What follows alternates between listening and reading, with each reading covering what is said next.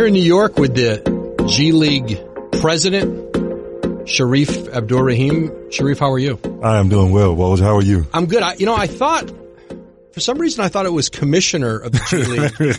And then I looked back, no, it's president. Why didn't you negotiate commissioner? No. Well, we have, it was one, at the time it was only one commissioner, Adam, obviously. And then, we brought on Kathy Engelberg not too long ago. So we have two commissioners now. I think that's enough at the NBA. I don't know. Maybe your next renegotiation, you can get like all the GMs in a league, they all become president, and then they hire a GM. You just shift titles around. It's the same thing. They're still running everything. Yeah, they're still running it, but now another team who comes in can't hire your assistant GM to be their GM because you call him GM, right?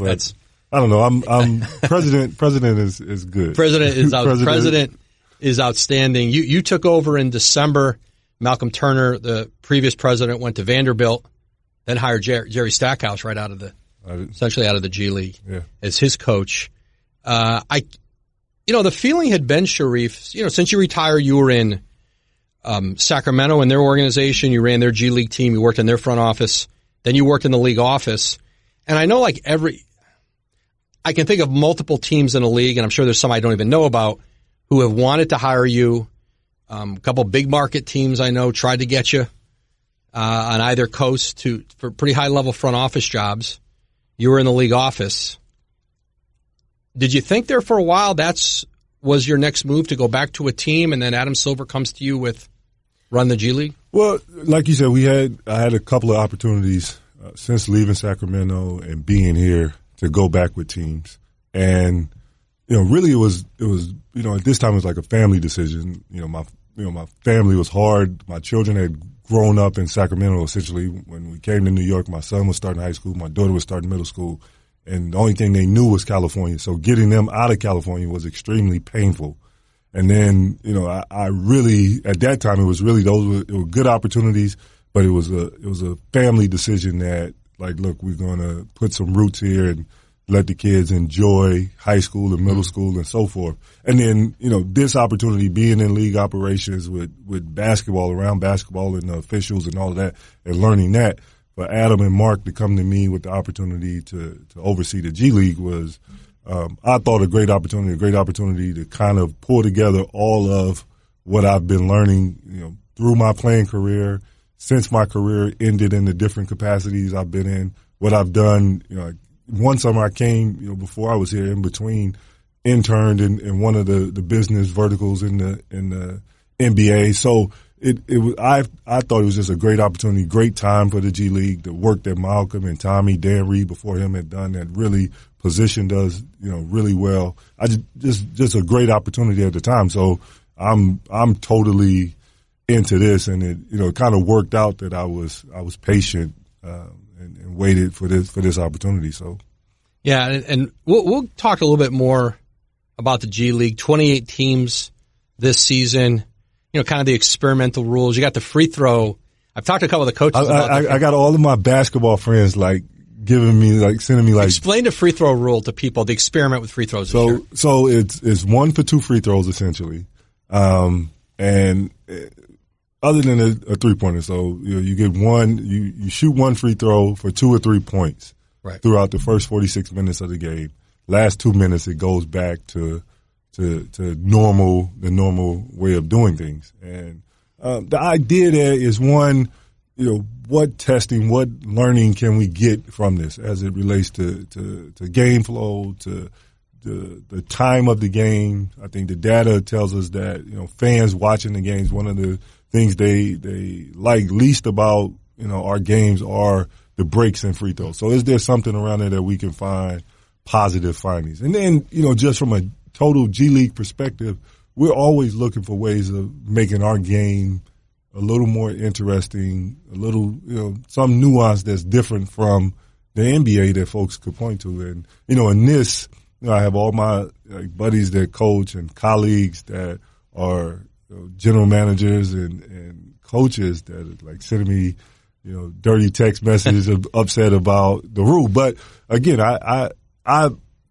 been to G League games so far this season. I'm not offended. I actually, surprisingly, I like it. Optically, it doesn't disrupt anything to me. And I would tell like coaches, like we've done this, my 12 years of playing, this was the way practice went, that if you got fouled, you shot one free throw and we kept going. So, I think it's good for our game. Part of the G League, beyond developing players and now coaches, front office people, it's a feeder system into the league on a lot of levels. It's a place to experiment, like you said.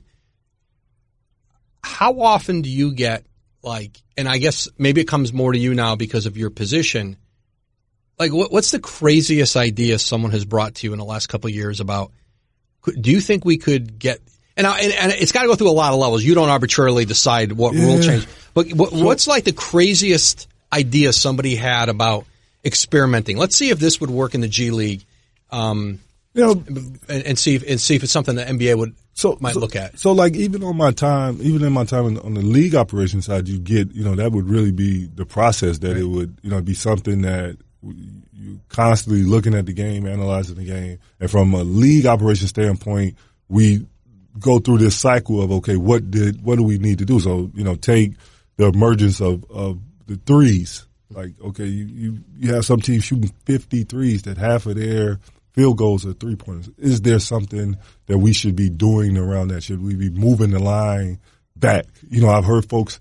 The corner three is. I've heard really people I really, really respect their basketball knowledge. They take the corner three out, and and me as a basketball person, I say, okay, that's only for all the space that we have. You take the corner three out. The only thing that's going to do is clog up the game, clog up the paint, clog up the lane. So I don't think, but those things, you're always looking at, folks are always, 1 for 2 for a long time was one, changing, at the point of when the penalty free throws come in or another. For officials, we actually, in the G League, we actually tested that. You look at it. So I don't think we don't really want to limit on what you suggest. I think the process of going from league operations, analyzing it, we take it to our competition committee, which is made up of 3 of our head coaches, 3 of our general managers, owners, and vet what we should be testing, even in the G League. So even the 1 for 2 free throws has to go through that cycle of testing before it gets there. Shareef, the Pro Path program that was voted in last year, and so you had Rod Strickland and his group going through, essentially trying to find and educate players, families, whomever, about the idea of, if you don't want to go to college, if you're a high school player and you are a legitimate, the caveat, you've got to be a legitimate NBA prospect. It's not just any kid can come and get $125,000 for a year, but for a high level player, $125,000 a year salary, which is more than double the, almost probably triple the normal G League salary, right? And then you'd go in the draft the following year. I think we thought there might be 1 or 2 guys, maybe in the first one. There turned out not be any last year, and the guys who didn't go to college, LaMelo Ball's unique because his eligibility was kind of gone. He went to Europe earlier. R.J. Hampton, they both got to Australia, where you're going to get paid significantly more than that G League, and so they might have been candidates for that, but went overseas. What have you found among high school players, families, coaches, all the people who would have influence on this, about their appetite for that program? I think number one, folks respect the level of competition in the G League, and they understand that this is truly the path now towards preparing players for the NBA. Opening night rosters, over 40% of players on opening night roster had G League experience.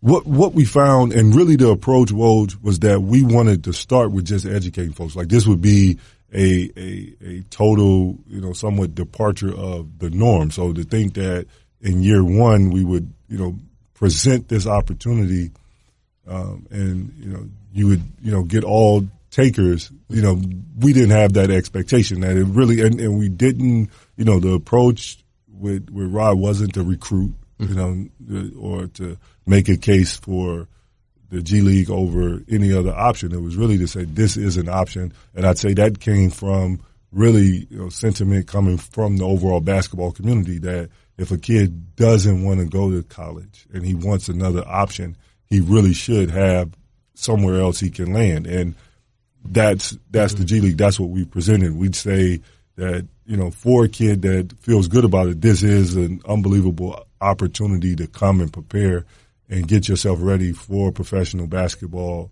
on the court and off the court. And I think our teams have proven their ability to develop, very good NBA players. You look at the guys now, the Kendrick Nunns and Daniel L. Houses that spend a year, 2 years in our league, and they're now, terrific NBA players.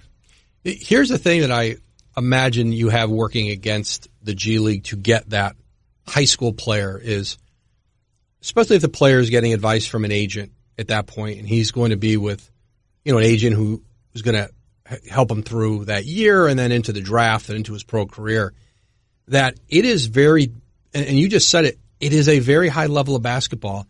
And you are 18 years old and you're coming in with 27, 28, 29, or, veteran or guys who have been in pro basketball for years or played 4 years of college.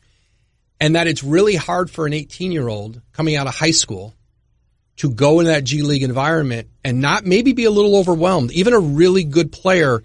And I think there's a thought of, is that going to help his draft status? Are we better just to have him sit out and work out like Darius Baisley did? And it didn't end up hurting him with the draft. Is that something you're almost a victim of? It is not easy for a kid that age to walk in that league. Yeah, well, look, I think we know that, for the kids we're talking about, to your point, this is for, what we feel like are the for sure legitimate NBA prospects. For that kid, if our rule would change, that kid would be drafted into the NBA. Mm-hmm. And that kid would feel good about his chances of going into the NBA and feeling as though he can contribute. So, personally, the idea, what's different now is that in high school, our kids have so much access to playing against pros. These kids, I get obviously I get the idea that, you want to be cautious and not, put the kids so far, out there in the G League, and the G League is tough. But the thought that the kids we're talking about couldn't compete in the G League, I think they could. I agree. It's tough. Like our league is competitive, it's good, but I do believe like the really, really good high school kids could find their way.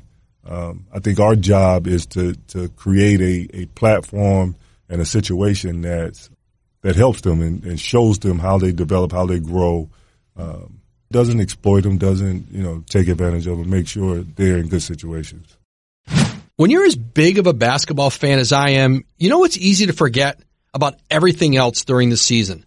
So 1-800-Flowers.com is here to remind you about all those upcoming birthdays, anniversaries, or special events that might have slipped your mind. No need to panic, though, because 1-800-Flowers will get your bouquet where it needs to go for a price that you won't believe. And right now, 1-800-Flowers is giving my listeners an exclusive 24 for 24 offer. That's 24 multicolored roses for $24. That's only $1 per rose. They offer beautiful arrangements of premium roses in a variety of colors, perfect for birthdays, anniversaries, my personal favorite, screw-ups, or special just because moments. Picked at their peak and shipped overnight to ensure freshness, 24 multicolored roses for $24 is an amazing limited time offer. For life's most important moments, you can trust and depend on 1-800-Flowers.com. To order 24 multicolored roses for $24, go to 1-800-Flowers.com, click the radio icon, and enter code WOJ, W-O-J. That's 1-800-Flowers.com, code WOJ, W-O-J. Hurry, offer ends on Friday.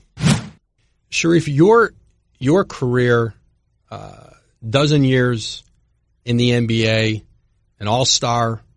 Jalen Rose saw you here on the way in, and he's been yelling 20 and 10 at me all morning since he knew you were coming in. Nobody remembers Shareef was a 2010 guy. You had one 2010 season and a bunch of 20 plus, but 8 and 9 rebounds. Like, right, those, that last one's tough. But your time you came into the league in Vancouver and spent several years there before you went on to Atlanta and a couple other places. What was the NBA, when you think back to Vancouver and the NBA and being in there on the ground floor, Toronto had come in, and two organizations that did it differently. Toronto was bringing in veteran players at the beginning, and you were in, Big Country Reeves and you, and different philosophy in Vancouver. What do you remember about the city, the NBA there? When you think back, it really wasn't there very long. Yeah, well, I mean, so 6-7 years, and, I was there 5 years. One, the city, you've been in Vancouver, unbelievable, one of our great North American cities, unbelievable city. People there were great to me. I grew up a lot. I'm a kid from Georgia, and I went as far as you could go, from home. Stop first at Cal for a year, and then just kept going. Yeah, I remember being drafted and getting on the plane, sitting next to my agent and asking him, okay, so where is Vancouver? And I played in the Pac-10, Pac-12, then Pac-10 that year. He said, well, it's next to Seattle. I said, okay. I knew, I knew University of Washington. I said, okay, next to Seattle.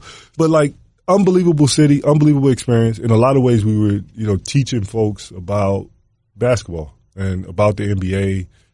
Our stars were known there. So at that time, Jordan and the Lakers, Shaq, they were known and folks loved to come out and see them. We didn't get the opportunity from a Vancouver Grizzlies standpoint to turn the community into a Vancouver Grizzly town. It's amazing. I go to Toronto now, and the amount of basketball and basketball highlights that are on TV, regular TV. And at that time, I mean, we had to, you had to do all kind of things just to get the highlights and updates from around the NBA on, normal. You couldn't have, at that time, you couldn't have DirecTV there. Right. So you'd see curling and hockey. Right? Yeah. So you had to we had to figure out ways to sneak our league pass in and things like that.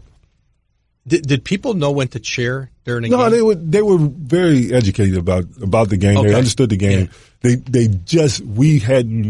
We weren't able to raise to the level of competition that they became Vancouver Grizzlies fans. And now when we played Toronto, that was wonderful. But we weren't able to get good enough to make it a real rivalry. But they understood the game. Jay Triano did radio for us at the time. Right, so at that time he was the biggest Canadian basketball player to come from around BC. This is before Nash. So very well educated about the game, passion for the game, but it's in a lot of ways you could say now, especially the Ontario area, more Montreal is coming now, has really burst out from a basketball standpoint. And I think a lot of that is definitely the success of, what Toronto's done, Vince being there. But, a little bit, we've had, a few, Kelly Olynyk and, a few other, Sarver, soccer, what the kid went to Gonzaga. His name is slipping my mind now. But we've had a few come from BC that were big time players. Your work ethic was legendary as a player, and I talked to one of your former coaches there, and in the off season you'd work out 3 times a day, right? And then in season they would tell me you would get there way before anybody else. You would do skill work on the court well before practice, right? You'd practice and then you'd stay and shoot, and during the season, just a regimen where. And I think you weren't the most, you're long, you were 6'10", 6'9", 6'10". Well, right? This is the day of. In the new NBA, they measure you at what, 6'8.5"? Yeah. Right. But you weren't, it's funny, I look at that Olympic team you were on in 2000, and Vince and Antonio McDyess, who could jump to the moon. and did jump to the moon and save you in Sydney in that tip inning. He did, right. I want to ask you about that. I was courtside for that. But where did that come from with you? The desire to just be in the gym all the time and become as skilled of a player as you were. And this was probably like the time before the 5 skill development coaches. So we had like at that time people don't. And you had no Instagram to put it on. Yeah, like nothing. What's the point of practicing if you can't put it on Instagram all day? It was just us. And at that time, believe it or not, Lawrence Frank, who's the president of the Clippers, he was like our youngest assistant coach at the time, and we kind of had a routine where I would get to practice early, and he would be in the coaches' meetings, and he'd hear me out on the court, and he'd lead the coaches' meeting, and we'd work, and he and I started, and then at a certain point, Mike Bibby was young then, he would come, and Michael Dickerson, and we had a good group of young guys. What did you call it, like the Breakfast Club or something? Is that what you called it? Something? Just the early Vancouver, early Vancouver, something. Yeah. But we would work, and a lot of the work that we did helped me, there grow as an NBA player, but then, beyond my career. Lionel Hollins was there early, this is before his stint in Memphis as a head coach.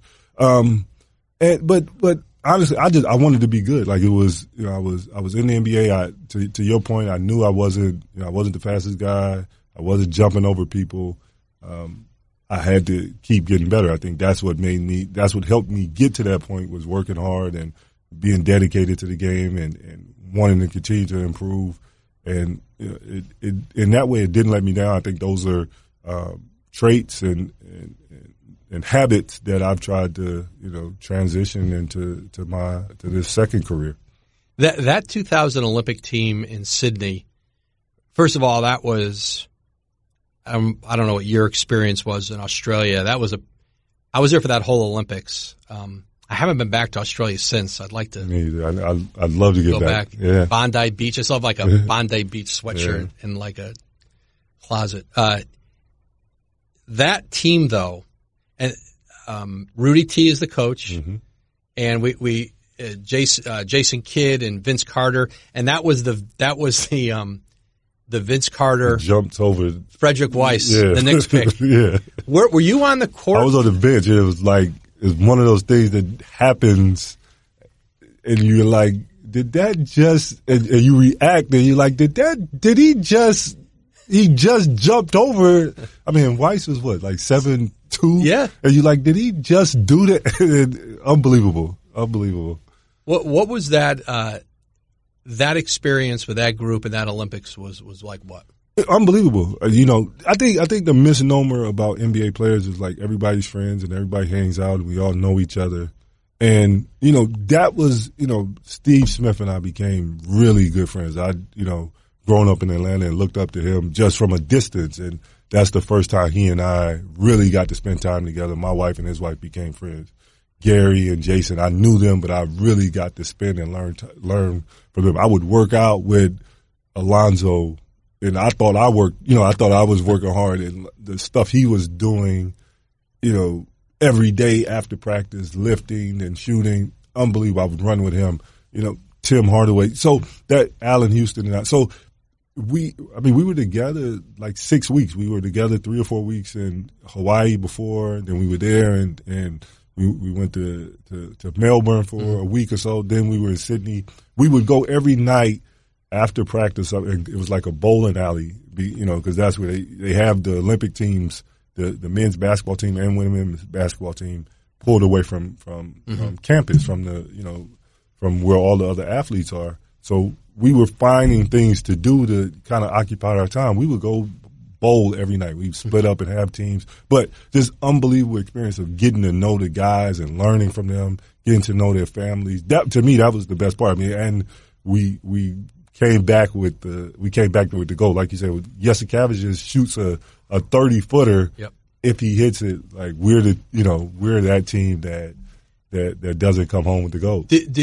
Was that an unspoken thing, or would you nobody you don't want to come home? I mean, that wasn't an option. Like that it was not an option. Like to came pretty close though. Yeah, right? for sure. Yeah, I think that, at least I don't think it got the widespread attention of like, hey, this team could be beat, but I think, internally, like we knew like, wow, like teams are, and even then if you, like Darius Ungala was on that team, Yesikavich was on that team, like you knew it's similar to what you saw this summer. Like, people had a lot to say about the USA team losing, but, they lose the NBA.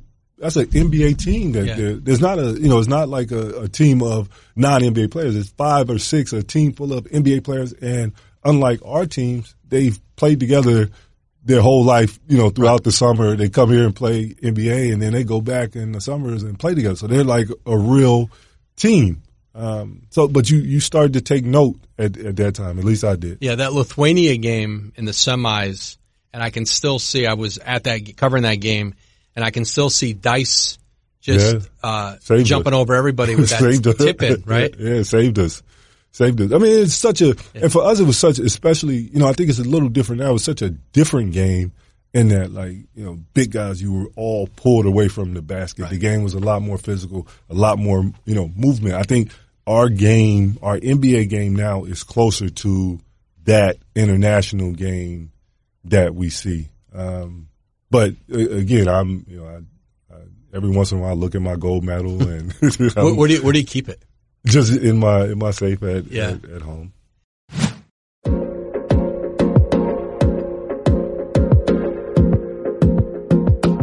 Last thing on the Olympics, Reef, you've been on a lot of bad teams in the NBA before you got to the Olympic team. You were on a rebuilding team, or an expansion team, I should say, in Vancouver.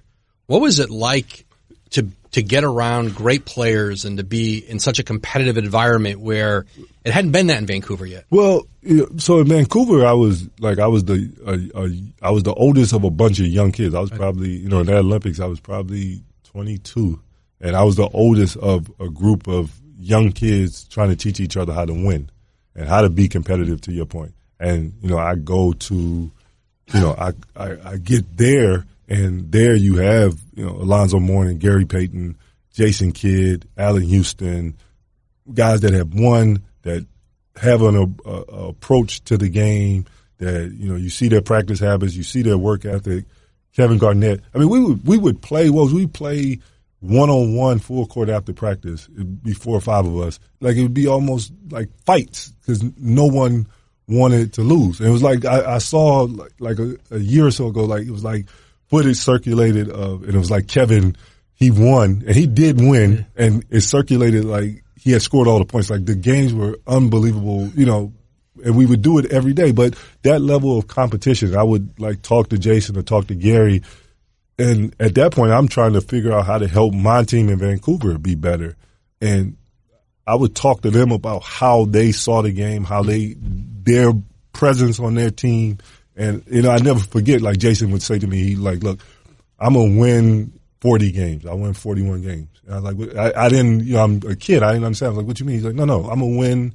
Like, I'll win. We'll be a 500 team. In New Jersey. Yeah, I'm going to make us a 500 team. Now, if we get some good play, if I get this, and this, we're going to be, we have a chance to win. And that was a different way of thinking. That was a terrible New Jersey team he walked into, which won 20 games before. But he said it at the press conference, but I thought it was crazy. And they went to the finals. Yeah, and this is like before that. He said that to me personally before that, and that was like a different way of thinking of like that's the responsibility of a really good player of saying, okay, like I'll make us a playoff team. I'll make us a winning team. Now, if I get good players that want to come along with me, we have a chance. So it was unbelievable, that experience for me. What's your best KG story from that Olympic summer? My best story with him, and so he and I are the same age. We go back to high school. My best story with him my best, the thing that sticks out with me with Kevin is this. When we were, 17, 18, we both played on the Hoop Summit team. Mm-hmm. It was the first one. It was in Springfield. And Kevin came late, and people, Bob Hurley was the coach, right? Hurley was the coach, and this is really right before Kevin announced that he was going to come into the NBA. So he came a couple of days late. We had practiced a couple of days, put plays in, and Coach Hurley is Coach Hurley, and he's, fussing and getting on everybody like he was our everyday coach. So Kevin literally comes in, he has his coat on, he has like jeans on, he takes that stuff off, and at this time, like Sean Ford and Jim Tooley and those guys are around, they give him his stuff, he puts his stuff on, and he comes out and practice with us. And, at that time, it wasn't the way it is now where kids, my son plays, he's played this other kid from somewhere 10 times a summer. Like we never played against each other. And the thing with Kevin was, even at that time, like folks saw the passion that he played with in the NBA. He played with that at 17 and 18 years old. Like he came out in practice, he didn't know any plays. He hadn't been with us. He hadn't stretched. He hadn't done anything. And for that hour and a half of practice, he played so hard. The pace of practice went from one place to like a new stratosphere. He was unbelievably, I remember he had a breakaway dunk. He took the ball and like somebody was trailing behind him. He like threw it, tossed it back to like his team. So like his maturity, his intensity was like so high even at a younger age. And like at that point, I remember getting on the bus and thinking to myself, you still had that like bravado of like, I'm better, that thing, and just thinking like, man, he played hard. And like and you saw him like, however much money he made, however many years later, he was still that same Kevin. Bob Hurley told me that story about that practice, and he knew this Garnett kid was coming in, and like you said, you had been practicing a couple days, and he said, I'm not going to let this guy just walk in and play in the game. He hasn't practiced. These guys are here. Who the hell does this kid think he is? I was like, I'm not going to. He goes, and then the kid comes in the gym, and he goes, and then he went up and down a few times, and I said, all right, give Garnett a uniform. Yeah, this guy's right. Like, just again, like the level, like a guy can take the level, from one place to a totally different place. Yeah. Their personality, think of that Olympic team too, guys you were around, Alonzo Mourning, KG, a ferocity about them. Your personality was different. You compete as hard. Yeah, well, I'd say like you play against Kevin or Alonzo, like they're like talking like, and people think they're like talking mess to you. They're like talking to themselves. For me, I had to have a calmness or a balance to be able to compete and keep my emotion and keep my composure. And I think for those guys, like they wanted to go somewhere like totally different, and it worked for them. My way, worked for me. And you see it now with different guys. You just have different ways of motivating yourself and getting yourself going. You think back to your recruitment and what it was like. A Georgia kid goes to Cal and gets drafted and goes to the Hoop Summit and just meets these players who he's only heard about or maybe read about. I don't want to say Street and Smith. You're not that old. You only knew him from magazines. Street Smith was everything for us. Okay. Like making Street Smith was the biggest deal at that time. Absolutely, yeah. Right. And now your son, Jabri, he's going to University of Virginia. He's a top 20, 30 national player. He went through the recruiting. He's gone through the travel basketball circuit. He plays at a high level, elite high school level. How different is it to watch what it's become, what the system has become and what it means to be a high level player versus when you came out, which really wasn't that long ago? Yeah. I think the biggest thing now is like it's so much expectations on these kids. Like I was able to, all of the things that, it was nobody around us. Like that story I'm telling you with Hoop Summit, it was nobody. It was I don't remember seeing media, cameras. Nobody was live tweeting it. Yeah, it was nothing. No expectations. We did all of that in, somewhat, just obscurity somewhat, right? And I think, everything that the kids now are doing, and my son, if he has an amazing game, it's everywhere. And if he had an awful game, it's everywhere and analyzed. And I think that's a lot to put on young kids that are growing, developing, and trying to figure out what they can and cannot do. That to me, that's the biggest. They have. I think on the positive side, they have unbelievable accessibility to. I never played against high level college players, professional players. I didn't have access to that stuff. My first time having access to that was going to Cal and playing against Chris Mullin and Tim and Rod Higgins and those guys. Like, he can go down to the pier and, in the summer and Ty Jerome was there, Donovan was there, and he can touch and feel, and those guys will, slap him on the butt and tell him to keep trying, that sort of stuff. I didn't, coming from Georgia, I didn't have, so all of, that part of it, I think is, both kind of the good and bad are the big differences, I think. The accessibility, but then just the over analysis of kids at such an exposure of kids at such a young age. I don't know, Shareef, if I had really any way to look up the numbers on this, but maybe there is a way to do it. But as a Muslim playing in the NBA and playing during Ramadan, what did that mean for for that stretch of time? I was told that your numbers would actually go up. Yeah, like Stu Jackson did that when I was in Vancouver. They were really worried about me fasting and playing. And at a certain point, after a couple of years, he had someone go and I guess do the analytics on it. This is before, but it showed that I was more productive and I played better during Ramadan. And for me, it wasn't really that big of a deal. I'd done it from the time I was 7 or 8 years old. I fast from the time I was 7 or 8 years old. So really, it wasn't much of to me, it wasn't a hardship. I'd grown up, watching guys like Hakeem do it in the finals and admired him. So to me, it didn't really present the obstacle I think that other people saw with things that I needed to do to prepare and make sure I had the energy and that and so on and so forth. But again, my purpose and so forth, I was fine. Ruth, what has it meant or felt like to be a Muslim American, a Muslim in America over these last several years, the climate, all that has come with it? What's it been like for that community? What's it been like for you? Yeah, well, again, I don't know a separation. I grew up, a Muslim in America, and I can remember from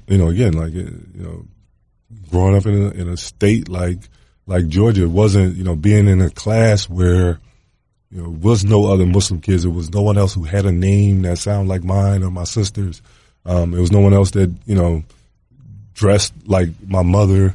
To playing in the NBA, now having children, and I can't remember a time where my children didn't have other classmates that were Muslims, and this is from Sacramento to New Jersey, right? I think what are all that has gone on throughout especially my sports career and time in the NBA. It's required that I'm thoughtful and patient in explaining Islam to people.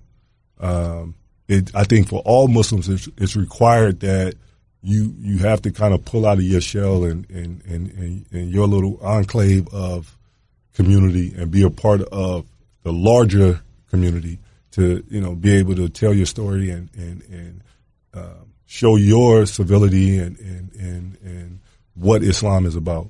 Because if there's a different narrative or someone is understanding it differently, it's also your responsibility to explain what your way of life is about. And I think it's been that more than anything. Fortunately, I haven't from again. I was in the NBA during 9/11. I've been through different rhetoric and narratives throughout our environment. I haven't had a negative experience. I haven't. All of them have been teammates, communities, fans, inquisitive and questions. As a young kid in Georgia, like you said, there's not another Muslim in class. There's not another name that sounds like yours. And by the way, you're bigger than everybody else, right? So you're going to stand out. Would you feel that when you walk into a class when you're a young person? And you have 11 brothers 12 and sisters, 12 of you. 12. And you're second oldest? I'm the second oldest, yes. So I have a little sister. So I have a little sister, same age as my son. My sister just committed to Notre Dame, so she's gonna go play for Coach Muffet at Notre Dame. Oh, okay. Yeah. So like it's a lot of us, and basketball. Everybody's kind of been connected to basketball in one way or another. Yeah. What was that like though as a kid when you don't always want to stand out when you want to fit in when you're a kid. What was it like to go through that in Georgia? Well, look, I think part of growing up is like going through those awkward. We all have those like awkward, uncomfortable years. I think mine were like growing faster than probably my parents could keep up with buying me clothes and my feet growing and those sort of things. Again, to the point of having a funny last name. No, in some ways that kind of drove me to basketball and wanted to be good at it. It was a place where none of that other stuff mattered. I could compete here. I was good enough here. I was definitely like accepted there. It built confidence and other skills that have aided me throughout. G League calendar here, Shareef, as we close up. G League Showcase in Vegas. Right before Christmas, right? Yep, unbelievable time. Yeah. What's exciting this year about our showcase, and we've done it, we've moved it around. It was in Reno for a time, it was in Mississauga. And that was cold. That was cold. But the last year we took it and we took it to Vegas and partnered with MGM, so it's in MGM hotels, and so it's like a one-stop shop. You get all of the top NBA presidents and general managers there, all of our teams there, all of our teams get 2 teams. What's exciting this year is for the first 12 to 13 games of our season, we've implemented or we're testing a tournament schedule. So we're keeping our records of our teams in a quarter system, and then our top 4 teams at Showcase will compete in our version of a kind of mid-season tournament, winter showcase tournament, and our championship game will be on ESPN2. We'll air it on ESPN2. The winning team will win a prize of $100,000, and coming from the NBA people, that's a lot of Subway and they sneezed at $100,000 on the NBA side, but for our guys, to your point of the earlier thoughts around salary, that's a big deal for us. We're excited for it. So to have our championship game on ESPN2 and this first test of our kind of midseason tournament is exciting for us. Yeah, guys can load up at Jersey Mike's. There you go. I always say, like, when I go to that G League Showcase most years, it's a great place to see. For me, it's a great place to see a lot of front office people. A lot of league people are there. It's a good place to go in for a few days. But I always think about what would be really, I think, instructive. The USA basketball has the 16 and under team, the 17 under team, the 18 under team, and I think like Krzyzewski used to like shuttle those guys through like the national team. But like sometimes they would come through Vegas when the national team would be practicing, and because they'd be recruiting half those guys, and they'd come through and see LeBron and that team, which was fine. Like out of those high school teams, maybe one of those kids might ever play on that team or 2. But most of them, I always said, like, when you're that age and you just think you're going to be a lottery pick and then you're going to get a max deal off of your rookie contract, I always felt like if you gave those guys a program and put them in the stands for 2 or 3 days at the G League Showcase and go, yeah, I see that guy down there. He was the number 8 high school player in the country, and he went to this ACC school and then turned pro, and then he was out of the league in a year or 2. Because that's how they would look at where their standing are and go, there's 10 guys out there playing who were as highly regarded. Because most guys are going to, one way or another, most guys are going to end up in the G League. Well, I think now what's happening is a little different, but I think it's becoming a rite of passage. So if you look at our league, we have, over the last couple of years, we have close to 40 kids playing in our league that were top 30 high school guys. So guys like Nas Reed, Jalen LeCue, Lewis King, Jersey kid.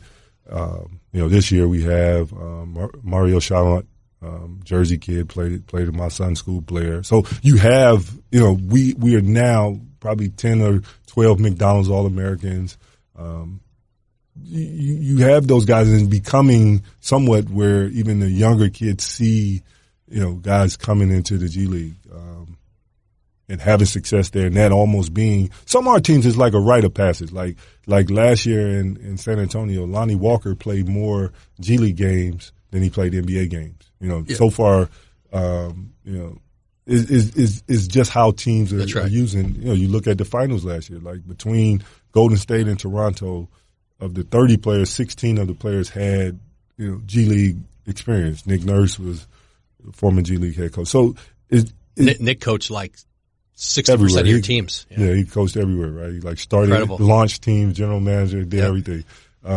Actually, Iowa, they're turning their name, so they're the Iowa Wolf now.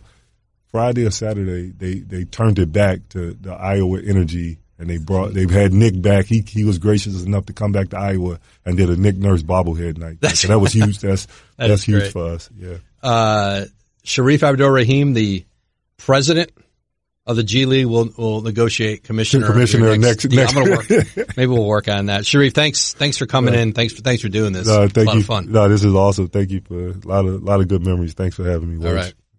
Thanks for listening to this episode of the Woj Pod. A big thank you to our guest, former NBA All-Star and current president of the G League, Shareef Abdur-Rahim. You can listen to new and archived episodes of the Woj Pod wherever you get your podcasts.